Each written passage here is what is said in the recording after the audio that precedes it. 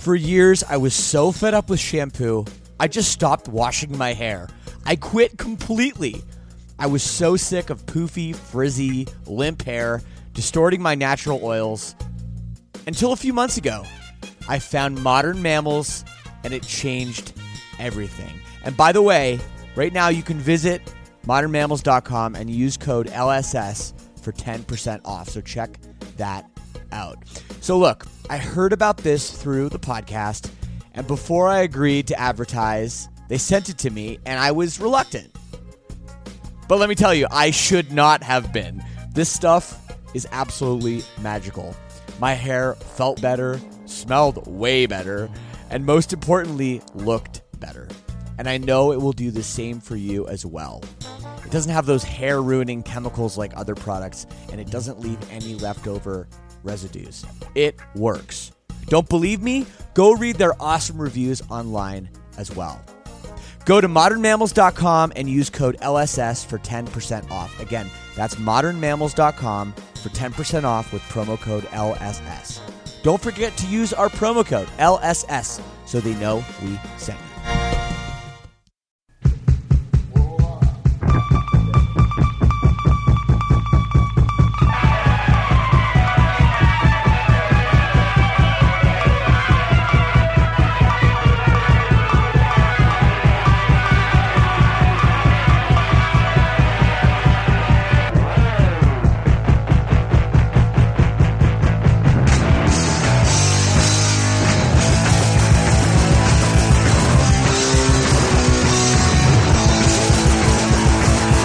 Oh, hi. What's up, everyone?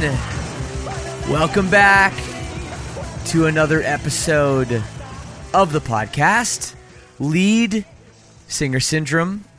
I'm your host, as always, Shane Told, taking you into the backstage conversations that I have with other lead singers about what it's like to do the thing. And oh, we got a good one today, man. I talked to a real rock star, a veteran, Nick Hexum of 311. Been doing it for almost 30 years. What an incredible career, and really not a typical career. They came out swinging. They had huge hits out of the gate, but they've turned that into an absolutely amazing cult following. We talk about their consistency that they've managed to have, headlining amphitheaters, doing cruises, having 311 Day, all this stuff that they do all the time. And this was a very, very cool conversation. Thank you for taking time out of your very busy, I'm sure, schedule. I don't know what you're up to. Maybe you're working. Maybe you're sitting around like me.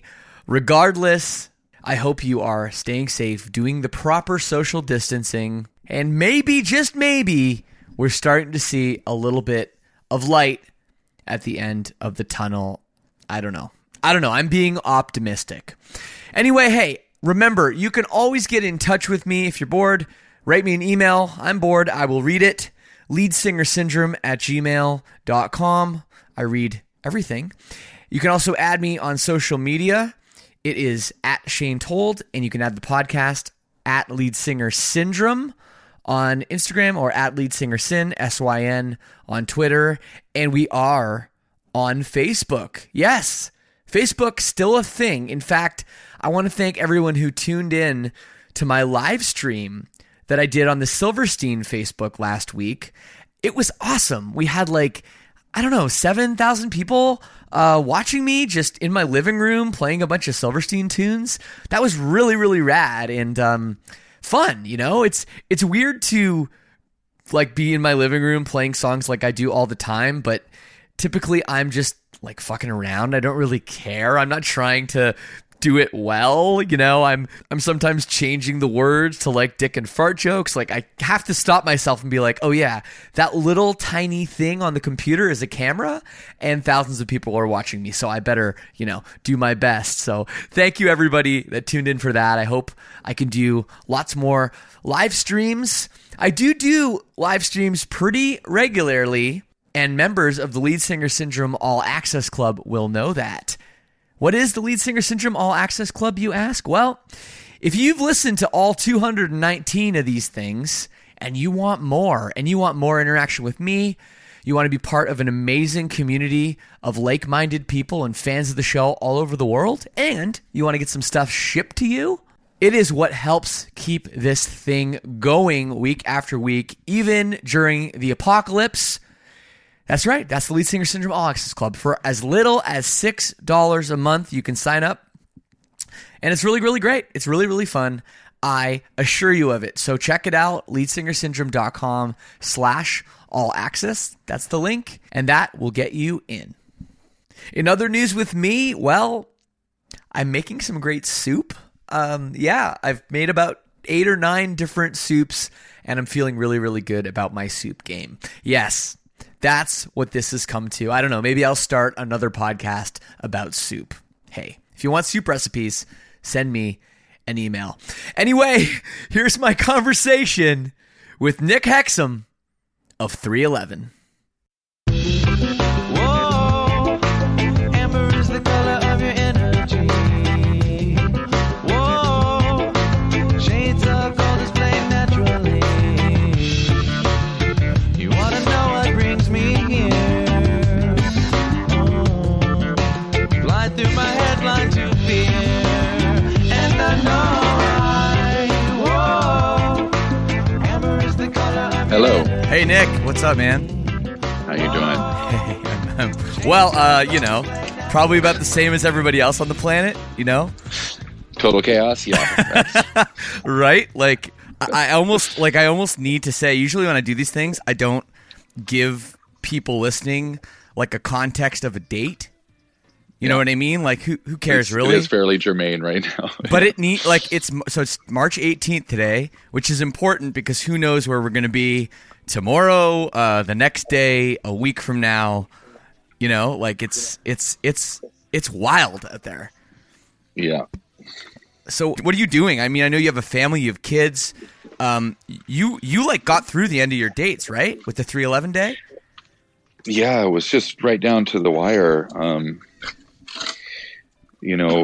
We certainly didn't want to put anyone in any kind of danger, but people had already traveled from all over the world, really. So it's like, well, we're already here. So, it's just a unique situation that, we got to finish the shows, and it added what was already a crazy energy situation, just this heightened sense of energy. And I think more a community where everyone was like, right. Wow, we get to be together now, and maybe who knows when the next time is, because it was starting to come out at the same time, like concerts are shutting down, gatherings of all kinds are shutting down. So we kind of had like one last hurrah. Exactly. Exactly. That's a good way to put it. Yeah, you're right. Especially doing the shows in Las Vegas. Like all those people have traveled. I mean, sure, there's people from Las Vegas, but not that many. Probably less than half the people there, I'd say. So those people are going to be out in a hotel on the Strip, like in casinos, whatever. Like they're still going to be in a non-self-distancing environment, regardless. So, but it's, the time frame too, people have to remember, like, this is like 100 years ago, which is AKA last week. Right? Like everything has changed. So like my band, we were on tour as well. We had to postpone the whole thing. And, we had last show was on Wednesday, and then we had Thursday off, and literally that Thursday, just watching everything evolve, like in the morning being like, yeah, we'll probably get through the weekend, maybe even through next week. But I don't know about California, into like, no, shut it all down like right now. And canceling, postponing the rest and going back up north instead of heading down to play on Friday. And it seems like Friday was like the last time anyone really played his show. And that happened to be the end of your run, which is that's some luck right there.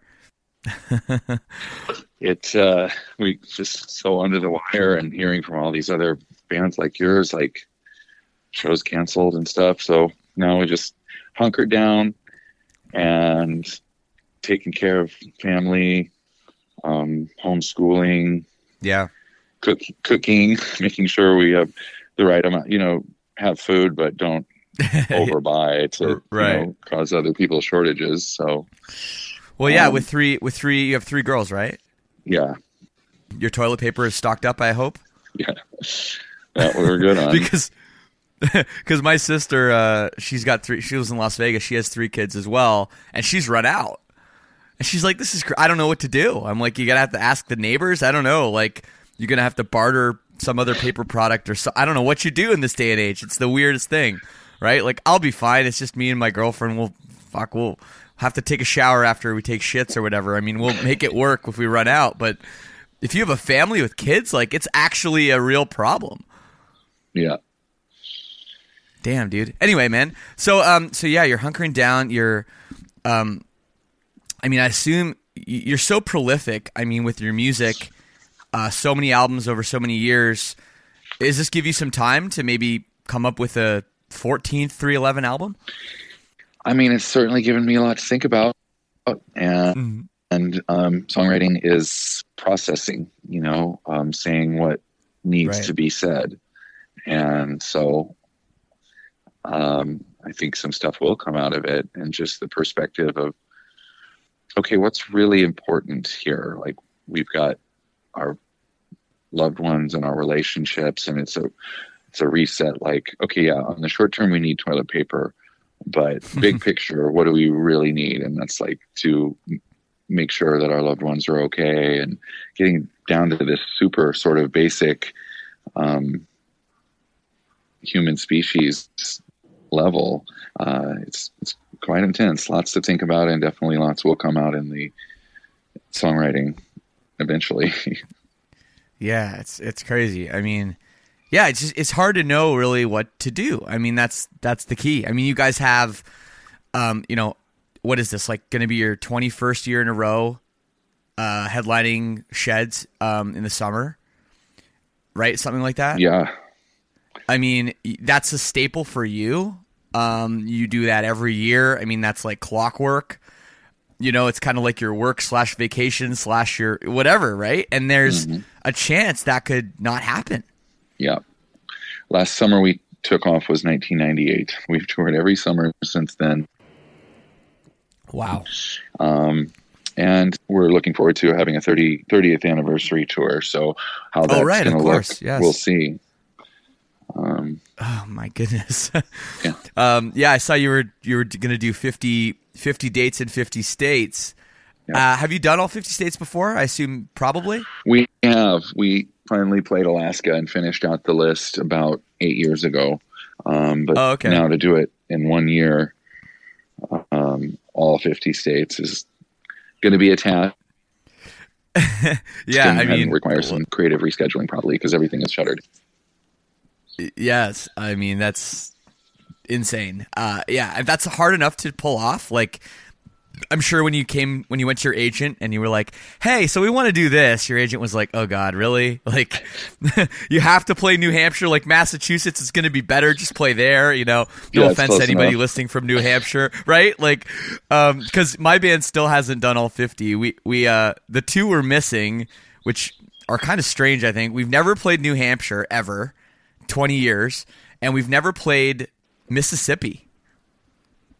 So we've played all the other ones, but and every time we hit up our agent, we're like, "Hey, can we maybe just play New Hampshire?" They're like, "Come on, the show, show in Massachusetts will be better. Show in Connecticut will be better." We're like, "Okay, fine, you win." Yeah. So my apologies to those people having to drive every single time. So, I had a question real quick that I almost forgot about. Is it true that you own an island? No, that was back before I had a family, and yes, I did have a really cool you did own an island, Florida Keys, long time ago. Oh, cool! Right? No, I just thought of that because I remember hearing that like years ago, and it was kind of before you could fact check stuff on the internet. Yeah. You know what I mean? And I was like, "Is that true? Like, that sounds like he's got a private island. Wow!" And now I'm thinking about it. I'm like, man, that would be probably a pretty good place for viral control if you were. Hide out and just live on snapper and stuff that I catch off the dock. That would be cool. But no, I'm home in LA on Topanga. That's funny. Cool. Well, so can we go back and talk about some of the old days? I don't know. Some artists love talking about it. Some artists don't. But, you have such a cool beginning being from a place that is not known for, a high output of rock bands, of music. But you guys started out with this indie sensibility, which in the 80s was not super common yet. Like the indie label, thing that happened in the 90s, it kind of hadn't happened yet. Yeah. But you really took it upon yourself to kind of start there with, putting out your own music and making a name for yourself. Yeah. We were inspired by the groundbreaking people like, Sub Pop Records. And, our first gig was opening for Fugazi. And they, of course, are like a total cottage industry that just do everything themselves. Like, wow. Is that true? Fugazi was the intro of this podcast for 100 episodes, actually. Amazing. Now it's Bad Brains, but yeah, that's insane. I had no idea it was your first show with Fugazi. Yeah, it was such a lucky thing that Pina, our bass player, heard about. Hey, they're looking for opening punkish bands for when they play Sokol Hall, which is this rundown, awesome old hall that's still there today. We play there again on our 25-year anniversary, and it was our first gig. But we were just realized, we just need to get a recording of our music, get it to cassette, sell the tapes on consignment at record stores, sell the tapes at shows, and then those songs basically became hits in our local fans' minds, and they shared it with everybody else, and then our shows got bigger and bigger, and but yeah, there was a bit of that band's from Omaha, they can't be cool, because everything cool at that time was from the coast or whatever, but we just knew we had something special and stuck to it. And then, certain cities kind of become a scene, like, Minneapolis and then Omaha did become more of a scene after our band. But yeah, we were kind of treading uncharted territory from then, but we've enjoyed living on the coast for, moving to LA, but yeah, we didn't need to. You don't have to move anywhere to make it. You just got to start working on building a fan base. Period. Especially not now. You don't have to move. And the idea of, we've talked about it on this podcast a little bit, but the idea of a scene, the idea of areas, you used to be able to listen to a band and be like, oh, like that's a band from Southern California, or that's a band from New York City, like the New York bands were heavier. The California bands were maybe there was ska in their music, or reggae, or it was, like more in major keys. That's gone now. I mean, there's usually the bands are just from Ohio or something, typically. So, so the idea of music spreading, with cassettes and people copying cassettes off each other, it's so hard for people now in this, I call it the digital age, but it's so beyond that, for people to understand, like copying literally analog tapes, dubbing them at high speeds, or some people didn't even have that technology, so they had to do it at real-time speeds. Isn't it crazy to think that how much harder it was for you at the time? Why do you think it was, you were able to get that success? Is it just because no one else was doing it? I guess we were just relentless. You got to keep getting up each day and, thinking like, all right, what can I do to further the goal? And usually it's booking shows and making new music. But yeah, you got to definitely be relentless and not rely on some manager or someone else to do it for you. Right. Well, you're still relentless. That's a great word for your band. I mean, you guys have not stopped.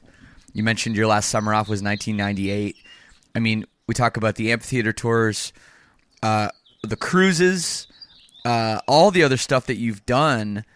And one thing now that you've created is this insane cult following. Whether your music is selling a ton, whether it's getting played on the radio at any given moment or it's not, whether they're supporting it or not, you still have this core group of fans, which is, I mean, pretty, I don't want to say unheard of, because there are a lot of bands that have great fan bases, but for you to be cemented yourself as this entity, you know, in so many people's minds, that's always there, that's a pretty special thing. Oh yeah. It's a couple years ago when we put out Mosaic, they one of the big publications said that we're one of America's biggest cult bands, and I was like, God, we kind of are. It's a nice category to be in, because it means you just kind of do your own thing and have your own little microcosm. And right. We want to keep doing that rather than trying to participate in someone else's scene. We just kind of have our own happy cult, I guess. Yeah. I mean, you could argue, or people could argue, that you always have, you know, been your own scene, your own band. No one really sounds like you. You know, you've pretty much made music with no rules for 30 years. Yeah, we got a thrill out of breaking down barriers and making new combinations that hadn't been done before.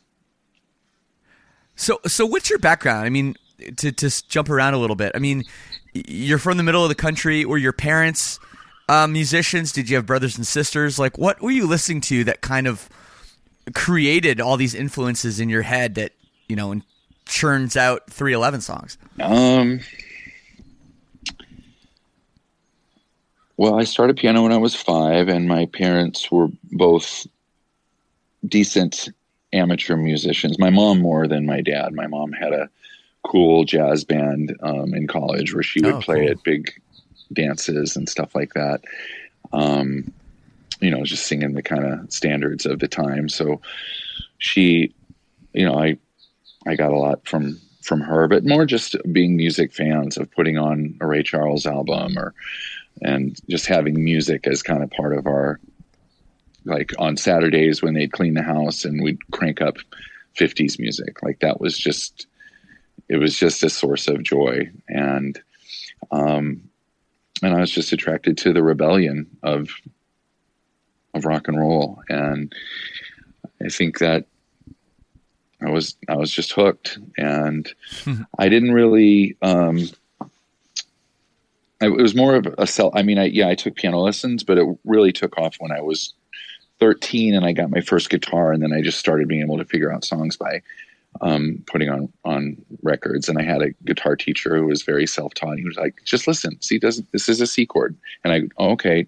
And just sounding stuff out, and then just doing covers. Like me and Tim, our guitarist, had a cover band in high school where we were playing all what were college rock hits at the time, which were bands like REM and The Cure and The Smiths, and pretty like underground stuff that they didn't play on the radio that the cool kids knew about in, you know, mid 80s Omaha.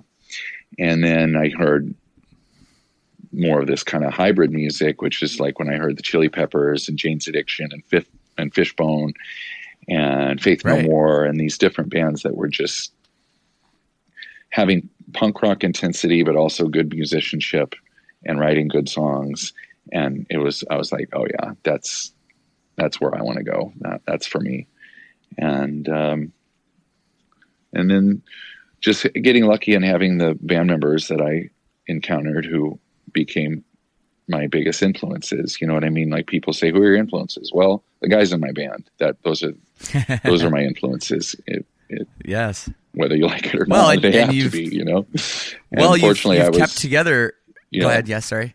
Unfortunately, I was, you know, with luck, had some super talented, creative guys that I had known from the high school days in Omaha. And because I had floundered around in LA trying to get a band going, and it just wasn't the same as a band with my homies, you know? So yeah, it worked out really nicely. I'm super grateful because it could have gone in many different ways.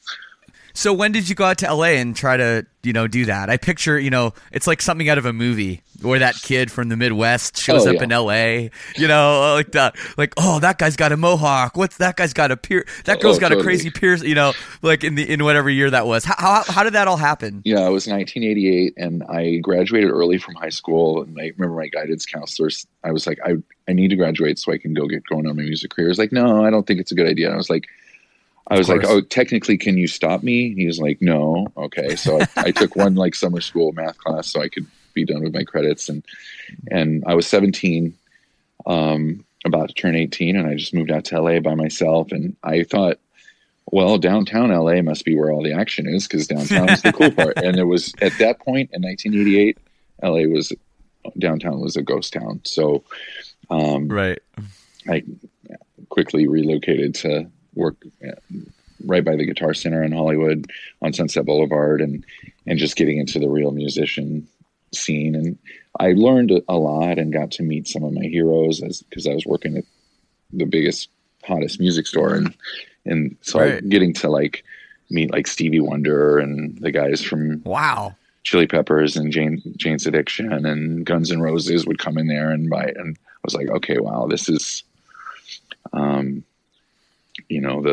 this is the epicenter of what's going on right now. But I just didn't really find the right musicians to click with. And then, so kind of reorganized, went back to Omaha, started 311 and built it up through grassroots means. So it was some kind of a crash course you had over there, that I'm sure you'd learned so much. That's the thing too. Like it's always hard to compare, even for me. Like I would only been 7 years old in 1988, but I still, I'm old enough to remember recording music on tape and waiting for it to rewind between takes and, stuff like that people take for granted now.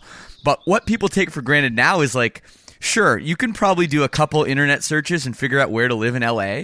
But in 1988, how are you going to fucking know where to go? No. I would have done the same thing. I don't know, downtown, sure. Yeah, like it's cheap. Let's get an apartment there. And you got to use a Thomas Guide, which is like this huge book to find any address. And it was crazy. And also just in touring in the 90s when we would have like a road atlas to figure out where to go to the next city. And, I would be driving the RV and like Tim would be navigating, saying, turn left here. And it was just crazy that we got it done. You know what I mean? I know. It's like you forget, but it is funny. Yeah. When like there were times when you missed 75 and you got on 94 and you drove it like, 2 hours the wrong way. And you're like, shit, totally, we're going to be late for load in. Exactly. Exactly. I know.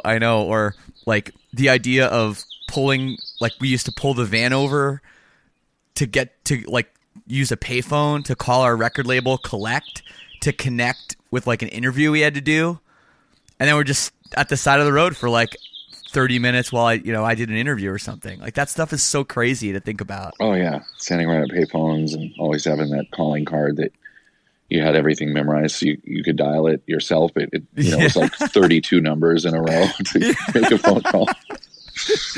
It's so true. I remember the first time I saw a band. It was a band opening for us, and they had a GPS. I don't know what year this would have been, maybe like 2004 or something. And it blew my fucking mind. Like what? How does it know where you are? Like I still don't get how it knows where you are. Yeah. These things didn't have internet. They just plugged into the cigarette lighter. Yeah. It was crazy. Man, that's crazy. So when you worked at Guitar Center in LA and you met all these people, Stevie Wonder and Guns N' Roses and whoever else you talked about, did you ever run into those guys like 15 years later and say, hey, do you remember that kid you bought that Les Paul from? Like, did that ever happen? I think when I recorded with Flea on the working with Joe Strummer, I told him that story. I was like, you may not remember this, but I met you back at Guitar Center when I was working there. He was super nice. I don't think you remembered though. Wow, that might not be your fault. I mean, I read Anthony Kiedis' book and it seemed like they were pretty fucked up. They were wild for decades. They were wild. Yeah. They were wild. That's crazy. So to finish the kind of the history a little bit, so you go back to Omaha, you get back with your buds, and I guess you start making tapes, and you end up getting signed. And then it's time to put out the debut record. What was that like?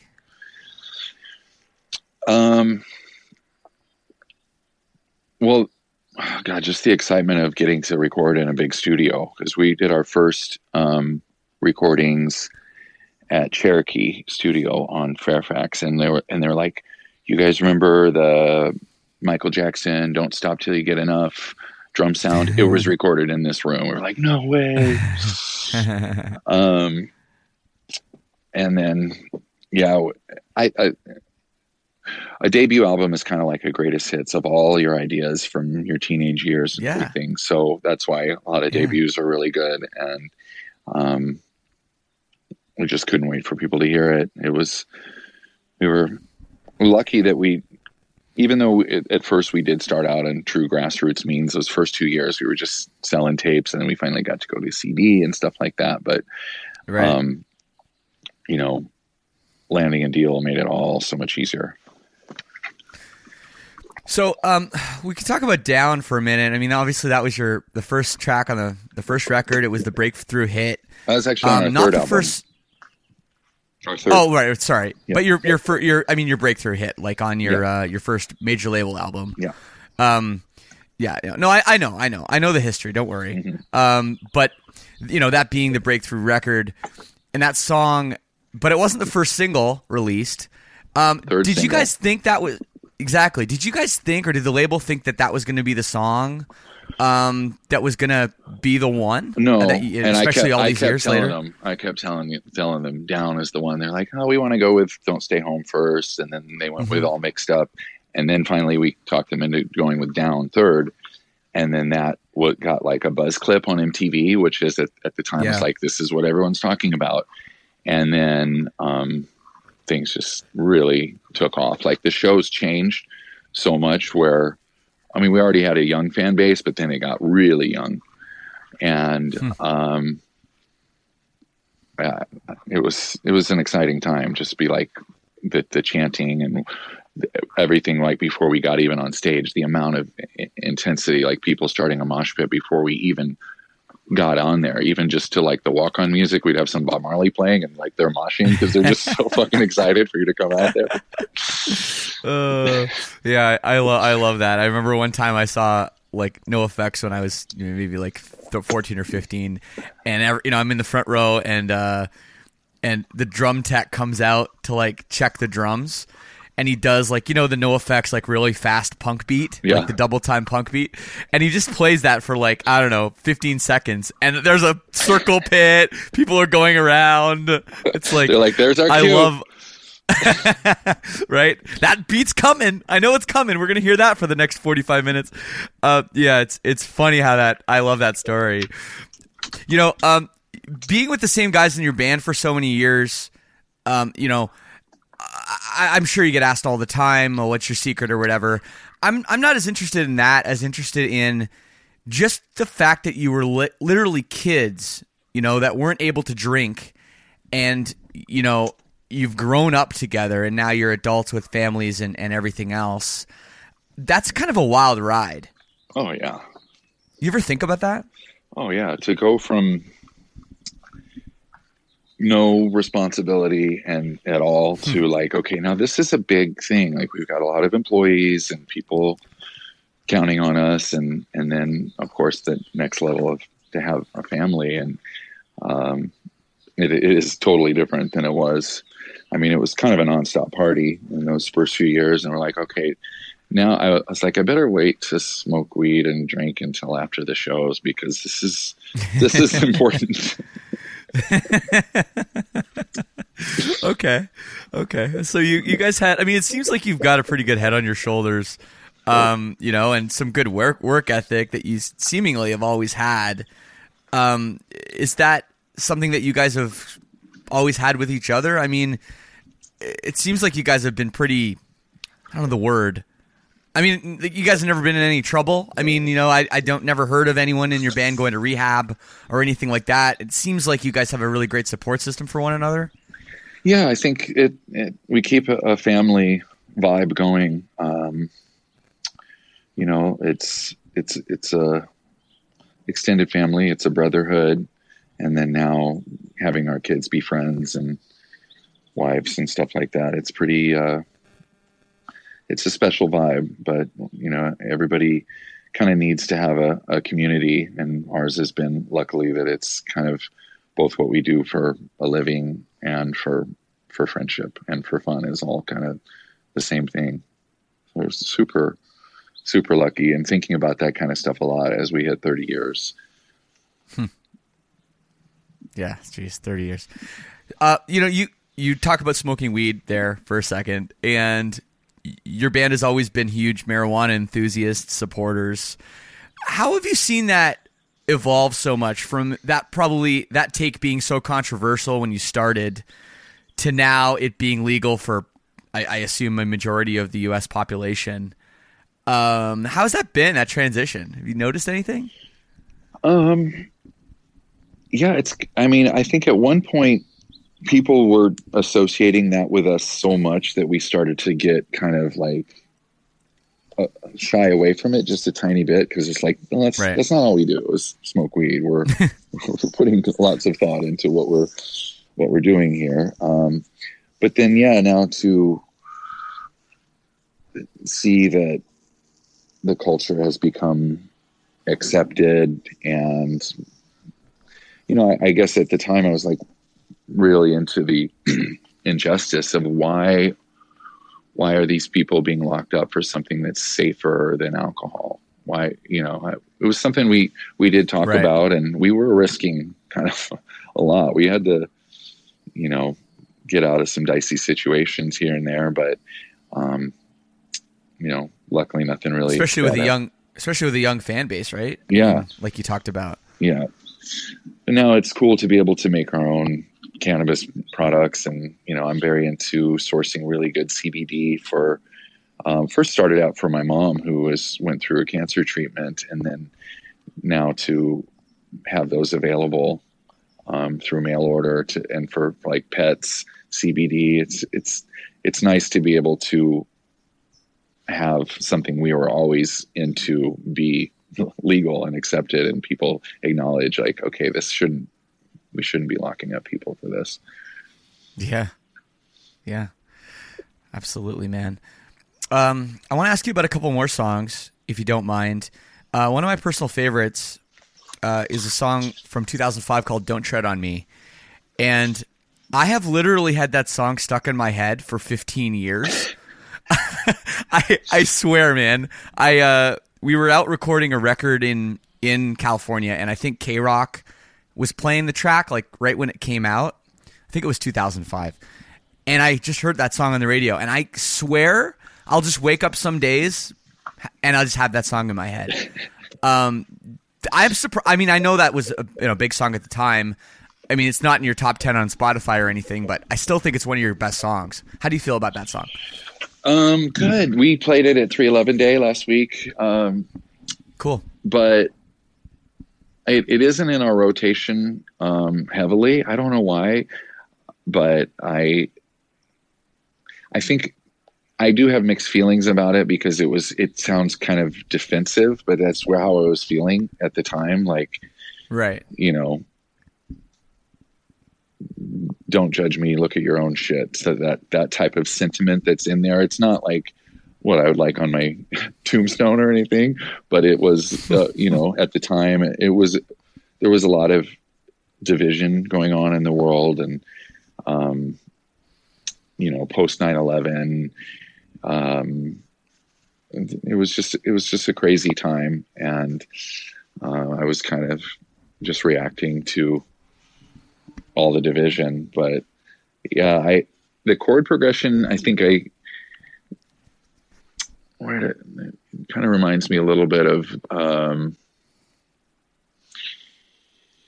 a Billie Holiday song. Which one is escaping me right now? I can't put a finger on it. Okay, but it's just like a very classic kind of chord progression to go from like C major to E major, that like major third, instead of usually you go to the Right. minor chord, and it just creates this sort of a classic, timeless vibe. That could be why it's stuck in my head, right? Mm-hmm. It's like when you go from you're right, when you have a C chord and then you go into the E, when you go from like a G to a G major note, from a G to a G sharp, all of a sudden it's like, yeah, it's this like augment that you're like, what? Yeah. And maybe that's what it is that grabs me so much. But I swear, like, that song, I don't know what it is about it, man. Going down the other song list, I've never done this before, but I think this is cool to ask you some stuff. What about the song "Beautiful Disaster"? You mentioned NoFX earlier. I was listening to a ton of NoFX at the time, and also the band The Urge from St. Louis. So if you take those two influences, and I don't know, it's hard to put a finger on like what in Beautiful Disaster sounds like NoFX, but I just know that I was listening to, was it Punk in Drublic? I think was the album at the time a lot. Sure.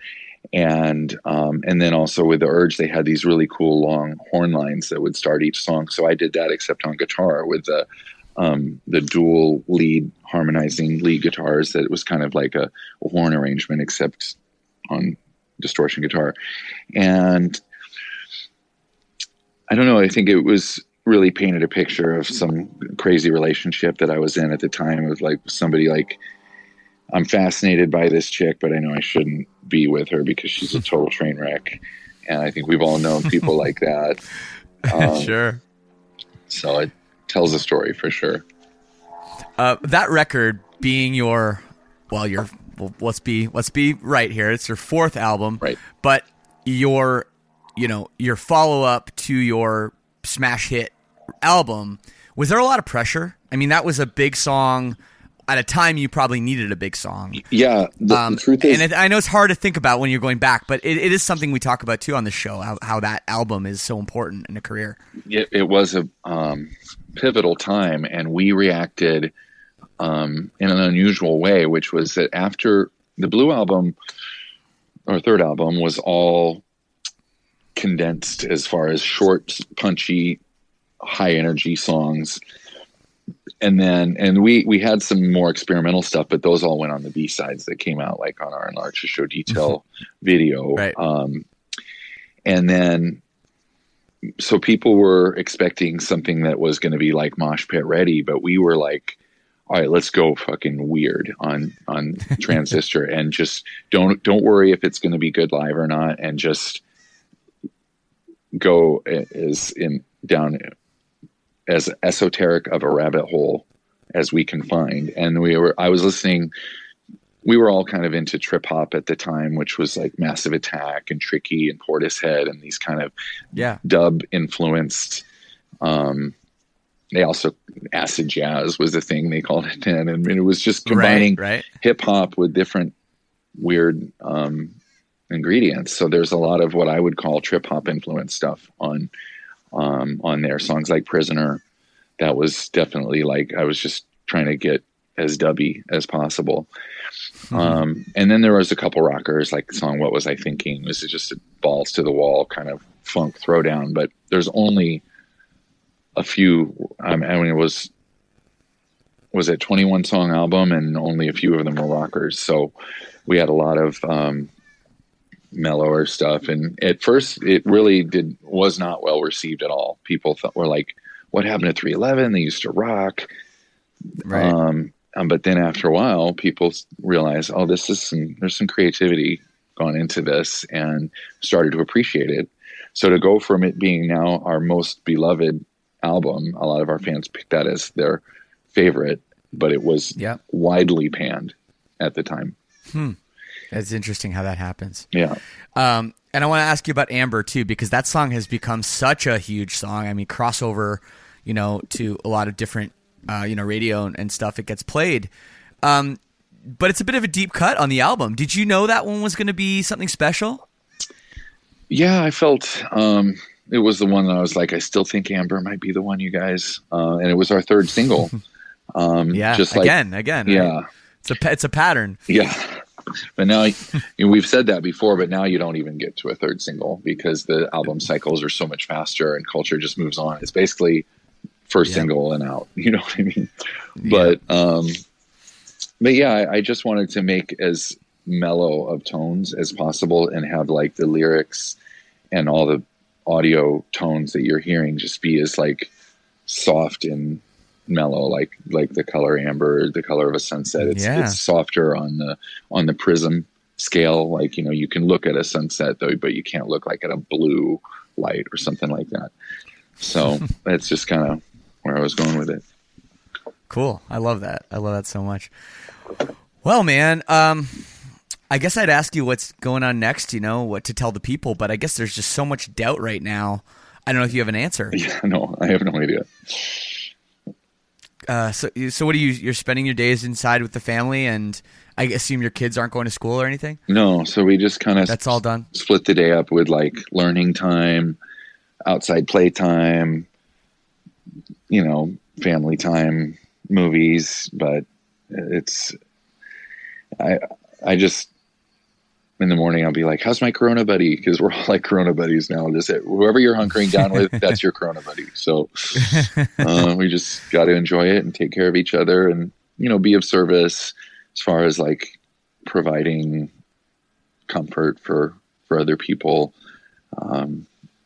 take care of ourselves as well as someone else, Absolutely. Anything else I missed before I let you go? No, it was a fun conversation. Thanks for doing it. Thanks, man. Thank you so much. Are you guys planning on doing cruises anymore? Actually, that's one question I forgot. Yeah. Because I know you skipped the last one. And I mean, obviously the cruise industry, who knows what's going to happen, but. True, but we're on it. Everything's been on schedule so far because we rotate 1 year.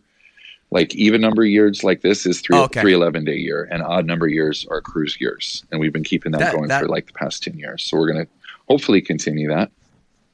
Yeah, I hope you do. I hope we can, and I hope this just kind of fades away and we forget about it. I don't think it's happening at this point, but I'm gonna just be the king of wishful thinking there, and yeah. Well, I'm gonna leave the people with a tune. My pick is Space and Time. How about that? You like that for a final track? Sounds great. Enjoy it. All right, man. Nick, thank you so much for taking the time, and all the best with everything, man. Same to you. Take care.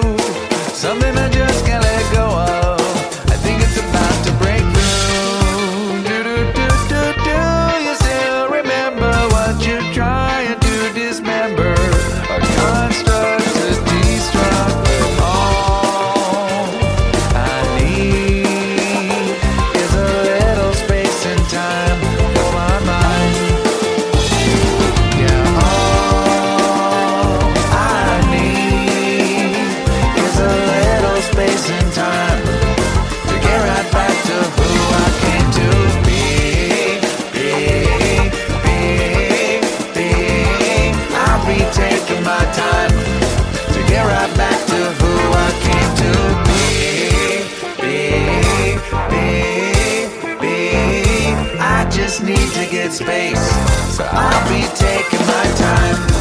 We know he's spacing time, come on, you know what I'm talking about. The less we stress and excess, the best, and no need to shout when we're fed up or seated, and when there's really no reason or no problem. Come on, real talking when I press rock, it's called vibing. We got the space and time, baby, you know what I'm describing. There's a space I'm looking for. I grind all the time, 724.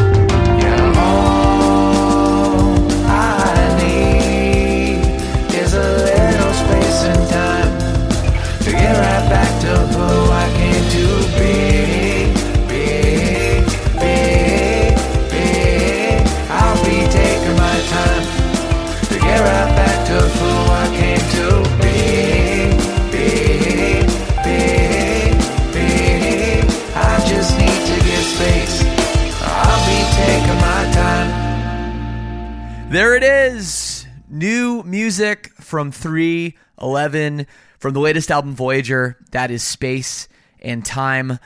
I want to thank Nick so much for taking the time to speak with me. I'm really glad that they got those shows in before the planet melted down, and hopefully they aren't going to break this streak. What is it, 21 in a row? Oh my goodness, yes. So hopefully those shows go off this summer as well, and we can all get back out there and we can play music with our friends, because that's pretty much what guys like me and Nick, that's all we know how to do. Anyway, thank you so much for tuning in. If you like the show, check out the Lead Singer Syndrome All Access Club, leadsingersyndrome.com/all access. Tell a friend, tell a loved one. I got other really great guests too. Go back, listen to some old episodes if you got the time, which you just might. Well, I gotta play it, right? The song that was stuck in my head for literally 15 years. It's still in my head right now.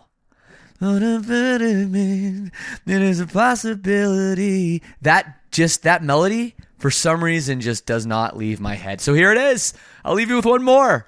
Don't Tread on Me by 311 on Lead Singer Syndrome. Peace and love. We'll see you next time.